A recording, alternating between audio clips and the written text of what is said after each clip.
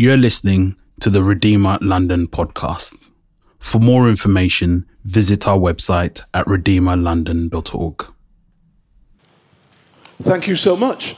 That's great. Good to be here. Really good to be here.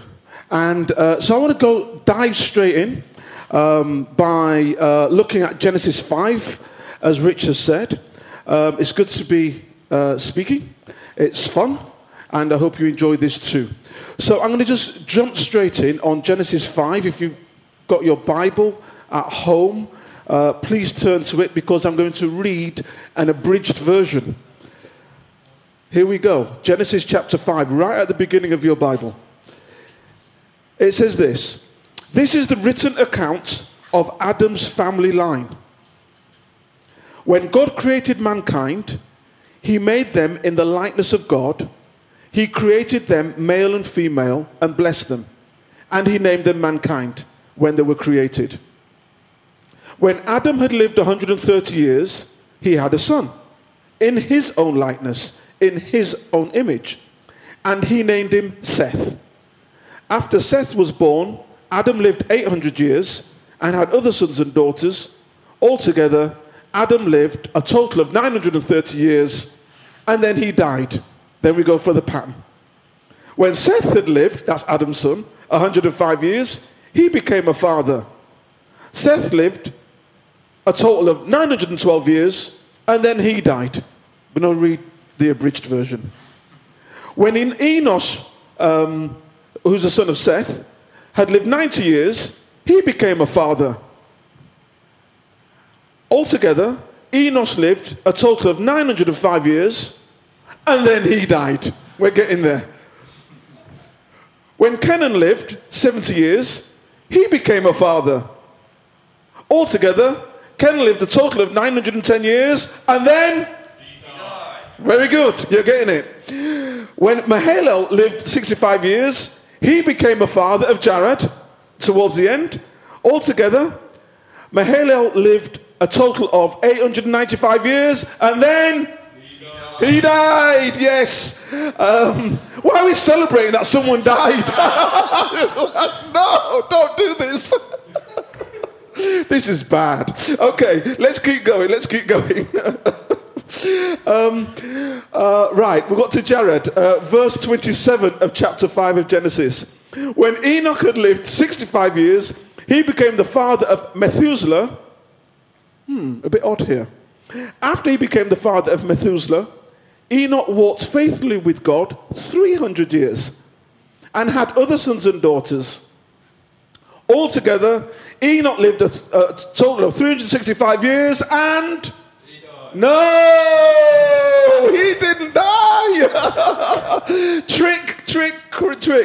So let's read that again. Enoch lived a total of 365 years.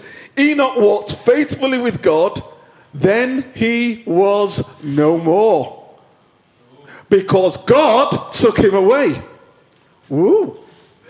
When Methuselah, Enoch's son, had lived 187 years, he had sons and daughters. Altogether, Methuselah lived a total of 969 years, and then he died. Yes, he did. And then it goes all the way to Noah in the last verse, who was the son of Lamech, who was 500 years old when he became the father of Shem, Ham, and Japheth. Wow, that was so cool. I bet you all have had so many sermons read on this genealogy. No? You've all memorized it, right? You know all of this, like the Lord is our shepherd, and you've got this absolutely locked down, right? No, I don't believe you either. No, I don't think so. Before we jump straight in, let's see if the Lord can actually bring something out for our benefit today. Dear Father, thank you for this chronology, this genealogy that you've put in here, the written family line of Adam. I just pray that out of this we will be able to see some gospel foundations that help us live today. Amen. Okay, so apart from the fact that people died regularly, which we'll come on to, it's quite interesting to see that there's many people today who are actually looking for their DNA. They're looking at heritage DNA. They're searching forward for their family trees. And that's really interesting because people get a search of identity. They want to know their past, where they come from. You know, is there any famous people in my family or not? What's happening here? You know, are we able to see if... Have you heard of Chris Gayle, the cricketer? The Jamaican cricketer. I wonder if he's in my family tree. I wonder if my cousin may be. You know, you never know. You never know. Well, there might be someone in your family tree, and it's really interesting to find out why. But also, it's really interesting to know.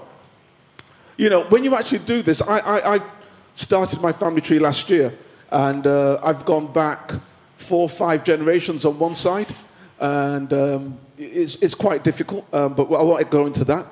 The thing is, when you start doing these things, you start to think, what is the legacy that I'm shaping? Because you see that you are just one of many people, that you are not the totality of your life, that there's someone before you, there will be someone after you.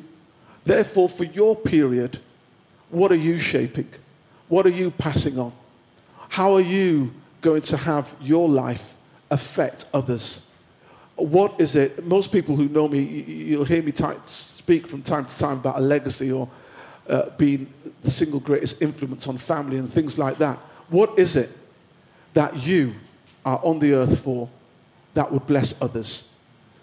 When someone in a couple of 100 years looks back and see your name, will they see something that's good coming out of what you do? It's really interesting when you look at this.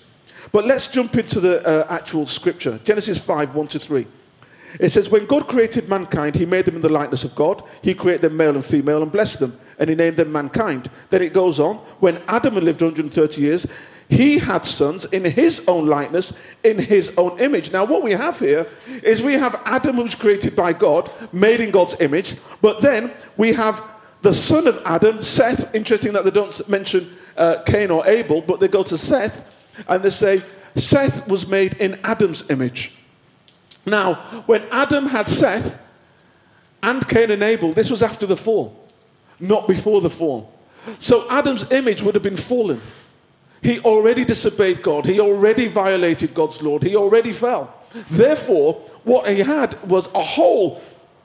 he was a progenitor of people who were made in his image, which actually was a sinful image. His spiritual DNA was fallen. His spiritual DNA was rebellious. His sinful DNA chose to go against God. So he had a spiritually fallen nature, and that spiritually fallen nature, otherwise known as an Adamic nature, was passed on to all who came after him. That's called the imputation of sin. That's what happens. We are all born with an Adamic nature. We are all born with a nature that has sin in it. So when we are born, we sin by default. We are not born wholly pure and good. We're actually born in a sinful nature, sons and daughters of Adam. It's very interesting that through one person, sin enters the world. Through one act, sin enters the world, and we all follow on from the likeness of Adam. And what happens in Romans 5:12, it says this, therefore, just as sin entered the world through one man, and death through sin, and in this death came to all people. You and I, like Seth, are born into sin. John 3:16 talks about that, doesn't it? For God so loved the world that he gave his only begotten son, that whosoever should believe in him shall not perish but have everlasting life. However, those who do not believe in him are condemned already. Why? Because we are born under sin. But then when you believe, you are not condemned. That's not God condemning everyone. That's us being born under condemnation and Jesus being the way out of condemnation. So even in this, there is hope. Romans 3:23 talks about all who have sinned and fallen short. This is why we need a Savior. We need a Savior because we are born under a sinful nature. It's not just the things we do, it's the position that we hold. 1 Corinthians 15, 21-22 says this, for since death came through man, a man, the resurrection of the dead also through a man. For as in Adam all die, so in Christ all shall be made to live. We can see Christ is our way out. Christ is our way out. In 1 Peter 1:18. It says this, for you know that it was not with perishable things, such as silver or gold, that you were redeemed from the empty way of living handed down to you from your ancestors, but with the precious blood of Christ, a lamb without blemish or defect. He was chosen before the creation of the world, but was revealed to us in these last times for your sake. So you see, even here, we have a situation where we were born under sin, but we needed a sinless Savior, a lamb without defect or blemish. We needed someone who was not born under sin, who was born under a virgin birth, not from the line of Adam, but from a different line, who could come in and save us. We could be handcuffed to our sin. We are living and born, and our whole character has sin in it. So we could not save ourselves. Have you found you're in a situation and you just can't find a way out? You can hear people say, I can't help it. I don't know why I did it. It's because internally we default to sin. And it's true, we cannot overcome the power of sin, but Christ can. Christ can overcome the power of sin, and Christ has overcome the power of sin. And it's through him that is our way out. So you see, just like Seth, who was born to Adam, we too are in the same situation. And it might be that you here today are really struggling. You are not a Christian, and you've thought, I've tried to get better before I become a Christian. I'm really going to try and clean myself up in order to then be okay in church. It doesn't work like that. You can't. You are powerless, just as I am powerless, just as Seth is powerless. Sin is too strong. We need a sinless Savior who can unshackle the handcuffs of sin that we have and allow us to come into that freedom that is within Christ. If that's you today, I'm just going to ask you to bow your head right now, right where you are, and just say this prayer. God, I acknowledge that I am a sinner, that I have a sinful nature, that I can't help myself.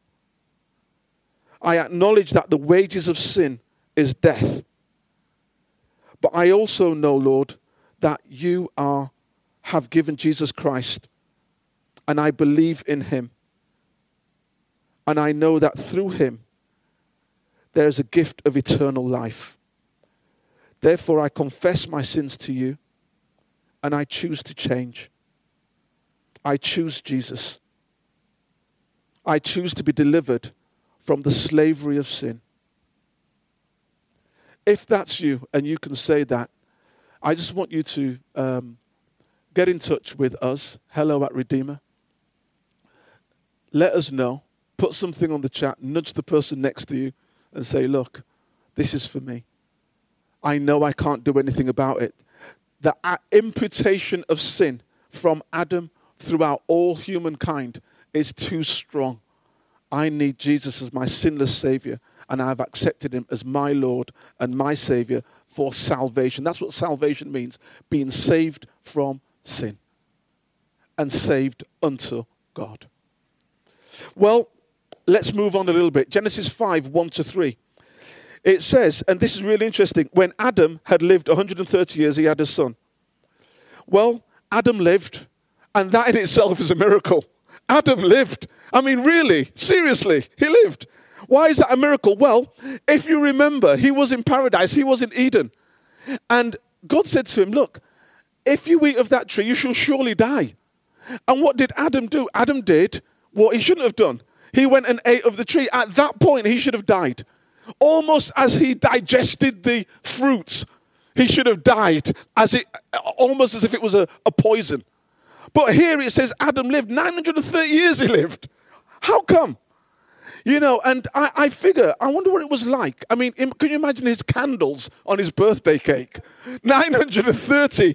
I mean, how in heaven's name did he blow all of that out? I mean, it's too much. Could you imagine talking about his grandkids? I wonder if he'd had spoken on his birthday, on his 920th birthday. If he said, oh, yes, I remember in the Garden of Eden, I remember what it was like. Don't you remember, Eve? Oh, yes, Adam, I remember. It was good, wasn't it? Oh, it was good. Yeah, I wonder if they had those sort of conversations. I wonder if they carried through the truth of the story of what happened.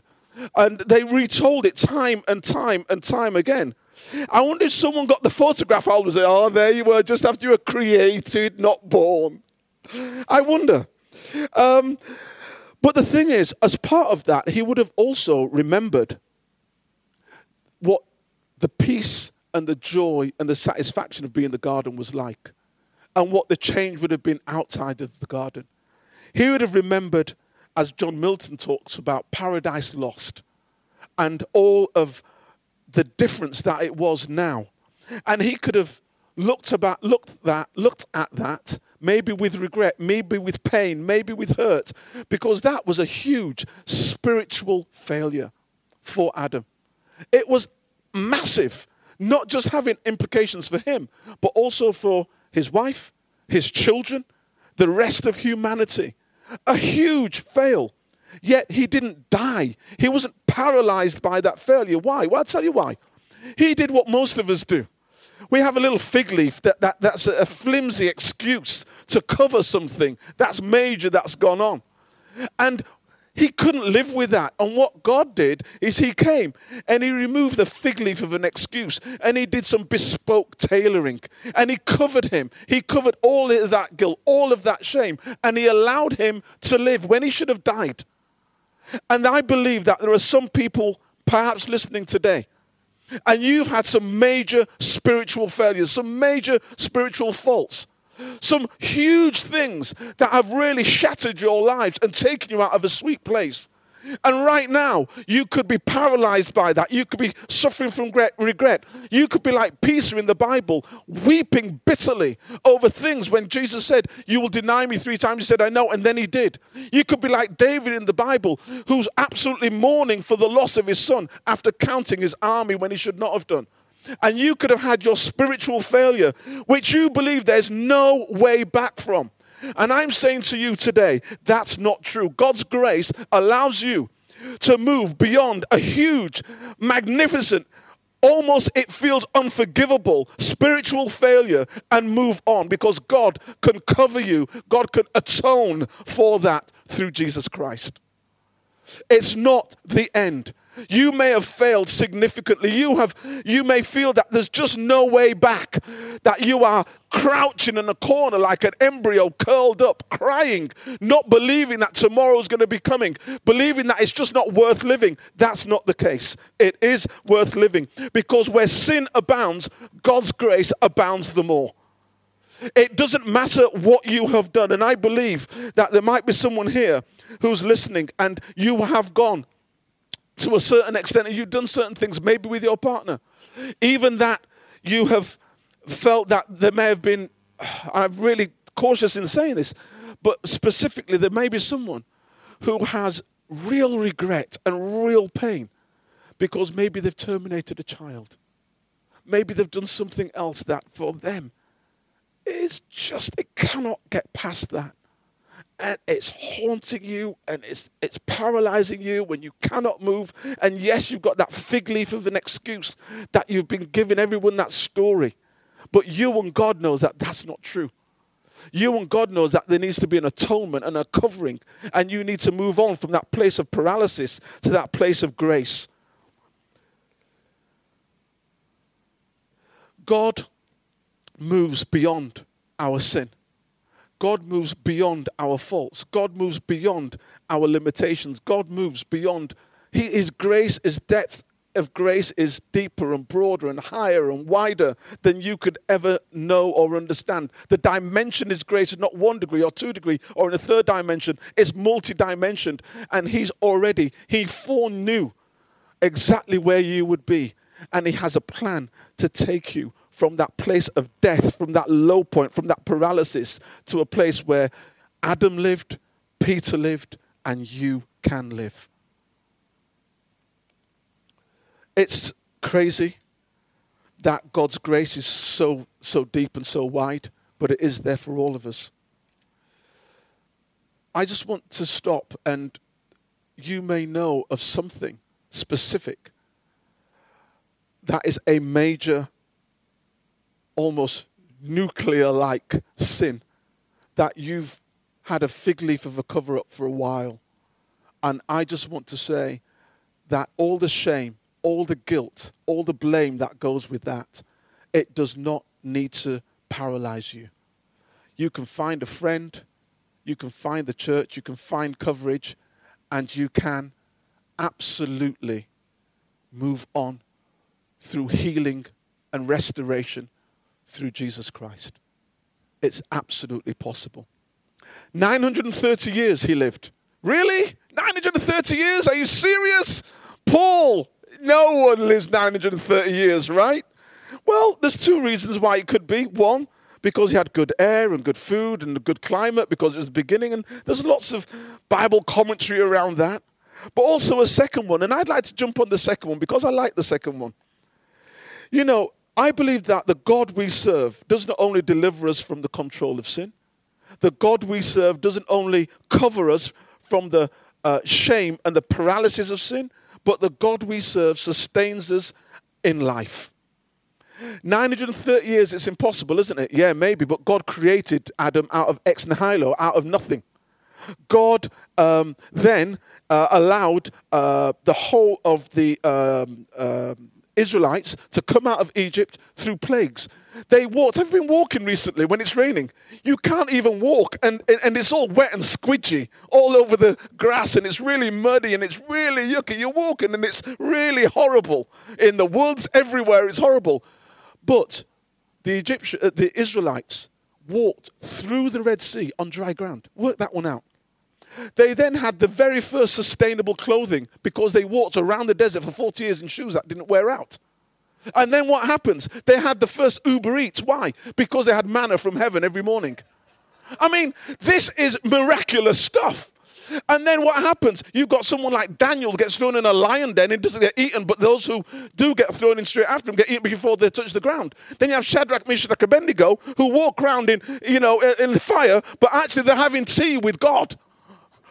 And then what else? You've got all these things that happen throughout the Old Testament, Joshua who says, oh, by the way, Lord, he does a quick mobile phone to God. Can you stop the sun from, I've just got to finish this battle here. So God stops the sun. And then what happens? You have a virgin birth. And then what happens? You have Jesus who comes, dies, and is resurrected. Oh, by the way, before that, he heals everyone. He resurrects people from the dead. He does some crazy, amazing things that only God can do just to prove and give a sign. And then he dies, he comes back, and then he says he's coming back again. Why? Can we not believe that someone cannot live to 930 years when Jesus has promised us eternal life? That's the other reason why. And I believe the God we serve is able to sustain us throughout all our lives. The God we serve is Alpha and Omega. The God we serve is able to protect, to provide, to do everything that we need in this current life. But also, the life we have here is transitory. And you know what I mean. It's transient. We will pass it. We are pilgrims here for a period of time, whether it's 5, 50, 90, or 930 years. There's a beginning and an end. But God is able to sustain us for the whole of that beginning or end. And then we come to finish, where we look at the final part. Then he died. So after 930 years, Adam died. Why? God has to be true to his word. Adam, if you eat, you will surely die. God was very gracious, gave him 930 years. But then God's word comes to pass. You might be looking for some of God's word to come to pass. A gospel foundation, if God said it, he will do it. You do not have to have any doubt, any concern. He will watch over his word and he will do it. He will look after everything he says and bring it to pass. You know, if Eve was alive and she lived, I mean, most women live longer than men, generally speaking, so let's assume that Eve was alive. I wonder when Adam died, if she would have remembered what was said in the garden 930 years earlier. You know, at that time when people died, they came to the pit, they didn't have the resurrection. Jesus had not yet come. So for them, it was like the great unknown.